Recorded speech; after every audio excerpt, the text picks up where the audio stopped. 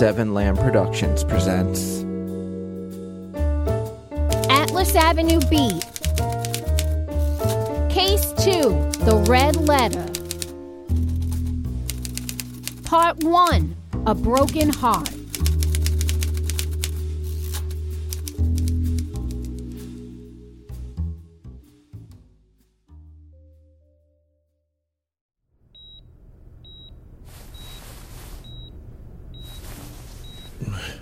He's coming too. Hello? Mr. Locke? Mr. James Locke. Where am I? You're in the hospital. You were shot. Oh God. 26 years ago. What? I sat up. My face felt weird. I grabbed my chin and felt a huge bushy beard. Oh my God. This is going to be hard for you to hear, but it is the year 2039. The Earth has been so polluted that no one can live on her. Everyone you love is absolutely 100% dead, and we are currently floating through space looking for a new habitable planet. No. No. No!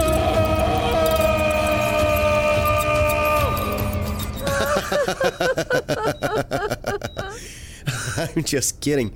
It's been like 2 days, man. That's a fake beard. Ah, you bastard! We always joke like that with people who survive comas. It's pretty messed up. The truth of the matter is you were shot and we healed you because, like, my nurse and I are awesome. Thanks, I guess. Don't guess, be sure about your thank yous. Anyway, we need you to take it easy. Here, lay back down. Don't want to move around too much. You're still healing. You're lucky to be alive. You were shot in the heart. I rubbed my chest, feeling the incision. We had to do a heart transplant. That's a new ticker you got in there. Really? Yeah, and get this. It's a baboon's heart. What? You gave me the heart of a monkey? We were out of human hearts, and you would have had to go on a list, and we didn't have time. We had to act fast. Don't worry. We asked your friends Paul Wendt, Edith Dietrich, and Arthur Phelps. Arthur Phelps is not a friend. Oh, that's too bad. He was the one who suggested the monkey heart. In fact, he suggested it before you even knew it was the only option. How crazy is that? Your other two friends just went along with it. Of course they did. I think your friend Paul was hoping you would do monkey-like things. Are you being serious? Don't worry. Monkeys have the same basic structure as humans. The same anatomy. The heart is going to function in the same way as a human heart, except you probably won't be able to love in the same way. What does that mean? How do you feel about hairy women and tails? I'm not for them. Hey man, don't be sexist. Just be happy you're still here. Seriously. And be happy you had such an awesome doctor. And nurse. I said thanks. Yeah, but you guessed at that shit. Are you sure about that thank you now? When can I get out of here? I'm going to hold you for another day, possibly 2. Fine. Aren't you curious to see your friends? Are they here? I believe they're in the cafeteria. My monkey heart started thumping. I was surprised they were here, waiting for me after days had passed. When I moved to Kenneth Heights, I left a lot behind, including friends. I never really thought of myself as having friends here, but that's exactly what Paul and Edith were. Friends. Not Arthur, though. He's a douche. Okay. Send him in. A few minutes passed when Paul, Edith, and Arthur finally came in. Mr. J! Holy shit! Jimmy Jong! Of course you come to the moment we get something to eat at the cafeteria. We've been waiting here for fucking ever! So, he makes it. I have to say I'm surprised. Didn't think you had the balls to wake up. I wasn't scared. I was in a coma. If I had a nickel every time I heard that excuse. You'd have 1 nickel. Hey, you gotta start somewhere. Lorraine wanted to be here too, but she had to take care of the kids. Apparently they need care every day. That's okay, I understand. Hey Jimmy Jong, if you're hungry I brought you something from the cafeteria. Paul pulled a banana from his coat pocket. Huh? You want a banana? Huh? Who thought it would be a great idea to put a monkey heart in me? Sorry, Mr. J. They didn't have any human hearts on hand. Well, and you were dying. We had to make a decision fast. I know this was your doing, Arthur. Oh, sorry. I stepped up and made a big boy decision. At least we didn't go with Paul's idea and fill you with candy. What? Pinatas make people happy, and I'm running out of room to store candy in my house. Then stop buying so much candy. It's okay, Mr. J. The doc said they do it all the fucking time. The only side effect is you may find hairy women more attractive. Actually, that's not a side effect. That's exactly what's going to happen now. Great. Don't worry. You're still able to like regular shaved girls, too. What? So, Jimmy Jong, you want it? Huh? You want it, Jimmy Jong? You want it, banana? Give me the banana. Ah! Don't fling poo at me!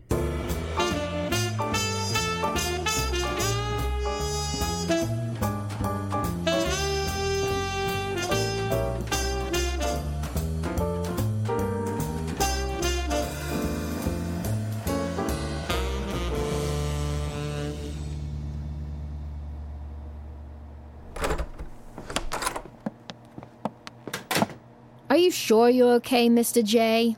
Edith had walked me to my apartment. The place was dark, save for the dim outside light seeping in through the cracks in the blinds. I'm fine, Edith. Thank you. Okay. I'll see you tomorrow at the office. No, Mr. J. The doctor said you had to rest. I'll take it easy, but I would like to head into the office. Need to get caught back up. Truthfully, I wanted to finish up this O'Reilly case. All the loose ends may have been tied up, but Desmond Grant was still out there. I tried talking to Paul and Arthur about it at the hospital, but they refused to discuss the matter. The only bit of information I could extract was that Grant was still on the loose and that KHPD had the best people looking for him. Okay, Mr. J, but I'm gonna keep my eye on you. You better take it fucking easy. No need to go back into that goddamn hospital. Thank you, Edith. I'll talk to you tomorrow. Have a good day, Mr. J. Wait, Edith, has Angela left any messages?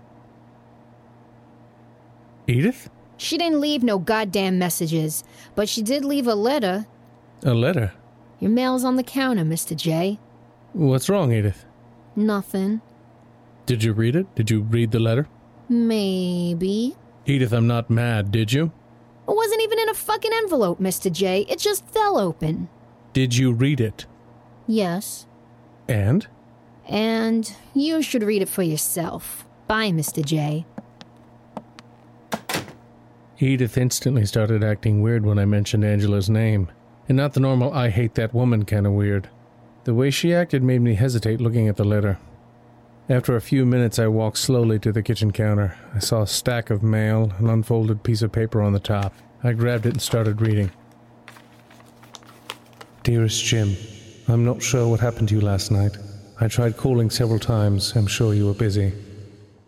I know that I should have been reading the letter in Angela's voice, but I decided to go with a quirky British guy to make the letter easier to take in. I know I told you about my birthday dinner late, so I don't blame you, but I really wish you could have made it. I wanted to see you one last time. One last time? I'm sorry if I led you on. I never meant for that. I know we had that one crazy night and I wouldn't change it, but I think our feelings should be kept in the past. You know what they say, if it didn't work out once, it wasn't meant to be. Thank you for everything. Finding out my husband was gay was hard to handle, because like you, I loved him. Wait, that came out wrong. I don't mean to say you loved my husband, but that I loved you and I loved my husband. Not at the same time. I loved you in the past and I loved my husband. Oh, forget it. Anyway, it's time for me to move on now. I think moving out of Kenneth Heights is the best option. Don't worry, I'll keep in touch. Thanks again for everything. Love you, Angie. Postscript. I will always remember our airport nights in Cali, shooting you with my finger guns and smashing chocolates.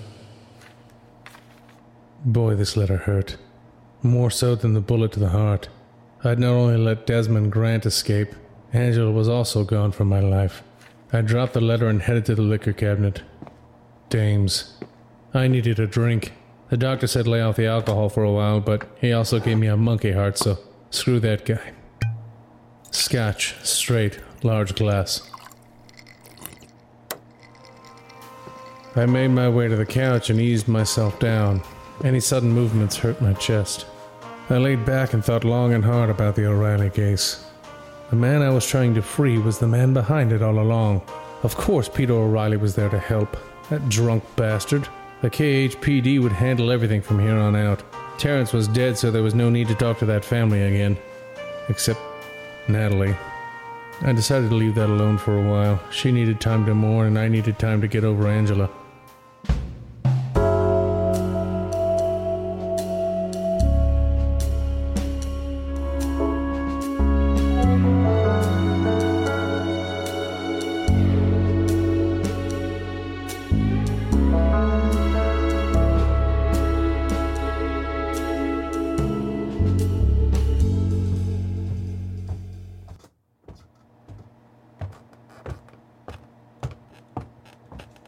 I arrived at the office around 8. Edith was already in and typing away. Good morning, Mr. J. How the hell are ya? I'm good, Edith. Really? Yeah, I am. That's good. Forget about that bitch. Edith. What? Never mind. I just think you can do better than that hoe. She seemed like a horrible person anyway. She wasn't. Well, it's like my mom used to say. Fuck that bitch. Thanks, Edith. All of your messages are on your desk. Also, your chubby fat friend is coming over. Paul? Yeah, the tubby shit. Okay.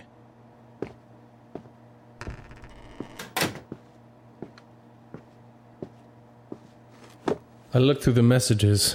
More missing children, more cheating husbands. My chest throbbed. I reached into my pocket and pulled out a pill box. I popped a Valium and leaned back. I continued flipping through the messages. I thought the O'Reilly case would change things, yet here I was flipping through the same messages. Then I reached to the bottom of the pile. A paper read, Julianne Good. Letter from dead fiancé? Edith, this message, Julianne Good. Letter from dead fiancé? What does that mean? I don't think it could be any clearer. Julianne Good and her boyfriend, Brennan Camp, got engaged in 2015. They were to be married in 2017, but Brennan Camp ended up in a car accident and died. But then last week, this woman, Julianne Good, gets a letter from her fiancé in the mail. At first she thinks it's a hoax, but the writing looks like his. She takes it to the police, but they can't help her, so she decides to ask you to investigate. Simple. And how was I supposed to know all that from one sentence on a slip of paper? I wrote in cursive. What? Right, never mind. I should have deciphered the message better. I know. It's okay. I forgive you. I couldn't get mad at Edith. Not anymore. She saved my life more than once, and she knew I couldn't get mad at her. That's why her axe was now in plain sight on a mantle next to her desk. I owed her a lot. Wait, when did she get a mantle?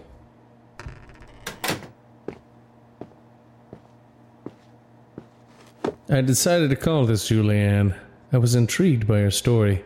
This would be something new. Like a new season of a somewhat popular noir series. Not to be confused with another one with a similar story that starts with the letter D. I sat down and made the call.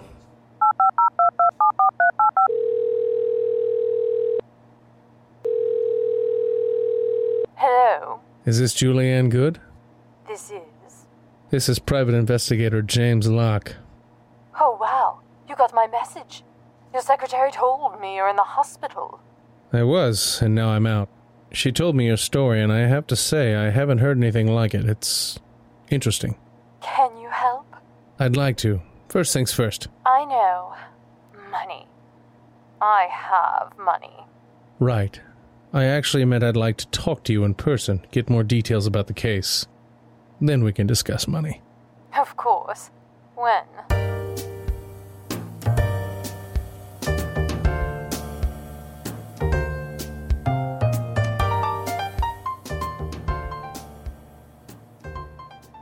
Julianne wasn't able to meet up until tomorrow, which was fine.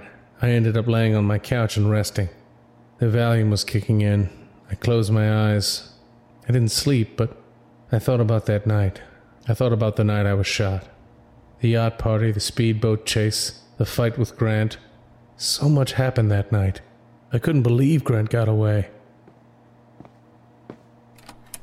There he is, back to work. I opened my eyes and craned my neck. Arthur and Paul stood in the doorway. Oh God, why is Arthur here? Just a couple of friends checking to make sure you're okay. He's not my friend. Fuck you, Jimbo. I'm your fucking friend now. No, you're not. I don't like you, and you don't like me. Ha! Friends teasing friends. We're not friends. Sure we all are. I'm like Joey because I'm fucking sexy. Jimmy John, you're Chandler because you're funny.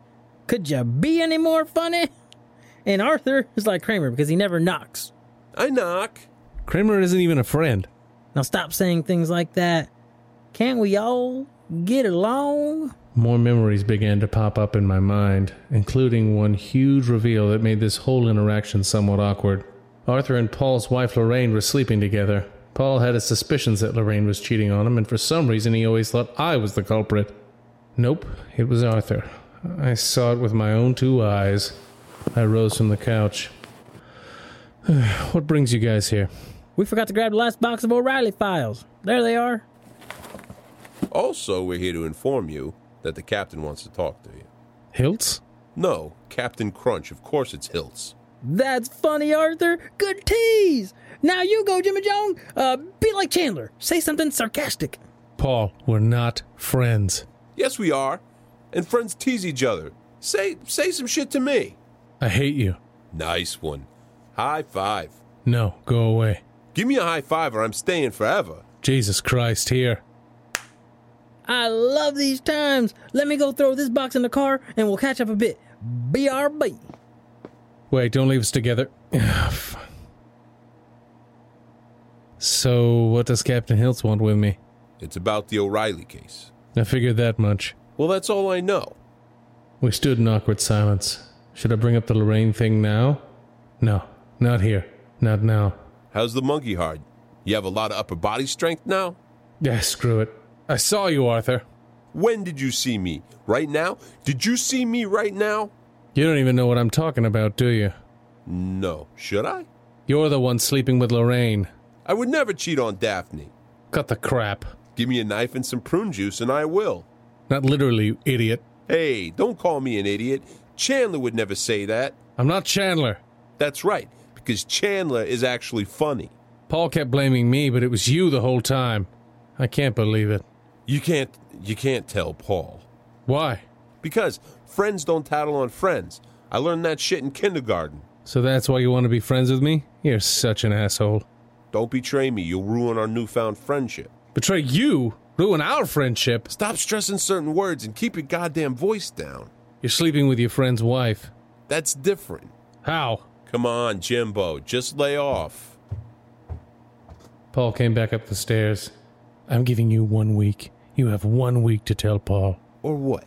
You'll kill me? Are you gonna kill me? No, or I'll tell him. Oh. Okay. Deal. High five. No, stop it. I'll stay forever, damn it. Jesus Christ, here. Now that's what I like to see. Forced high fives. We are so friends. Listen, Jimmy Jong, I wanted to shoot the shit with you. I brought a gun and some prune juice. Come on.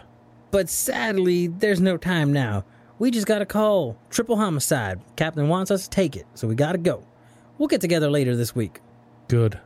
I have some questions about the O'Reilly case. Maybe you should save that for the captain.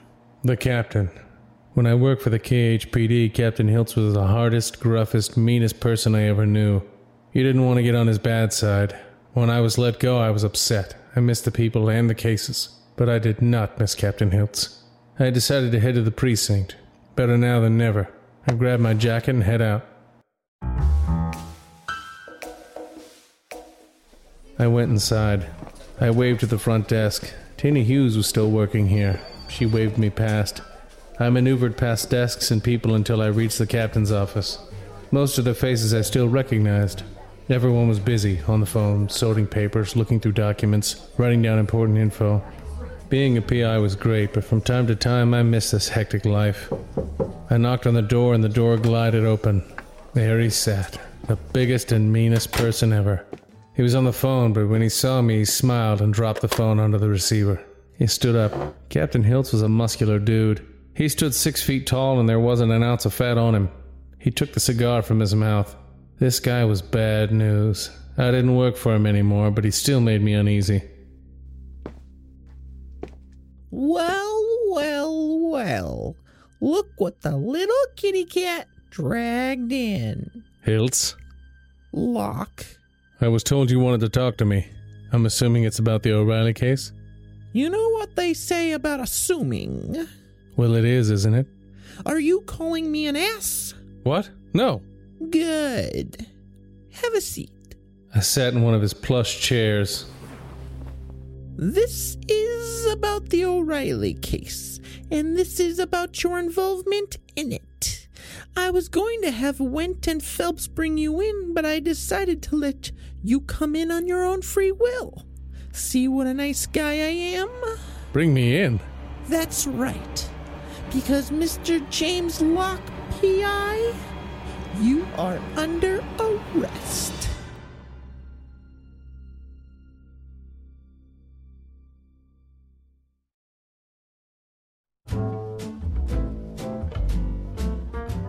Atlas Avenue Beat, written by Robert M. Lamb, edited by Dylan Whitehead, starring Jack Austin as Locke, Amy LeRae as Edith, Jose Caraballo as Paul, Brian Messick as Arthur, Gina Coyle as Julianne, Lucas Webley as Sheldrake and Dr. Doctor, and Stacy Patrone as Jane.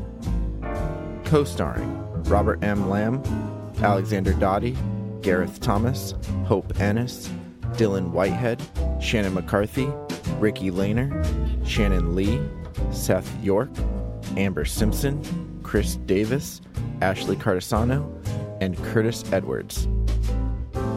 Music provided by Kevin MacLeod of Incompetech.com. If you enjoy this podcast, don't forget to rate and review. Also, check out www.7lamb.com for other podcasts such as this one. You can also follow us on Facebook at facebook.com/7lambpodcasts and on Twitter and Instagram at 7lambpodcasts.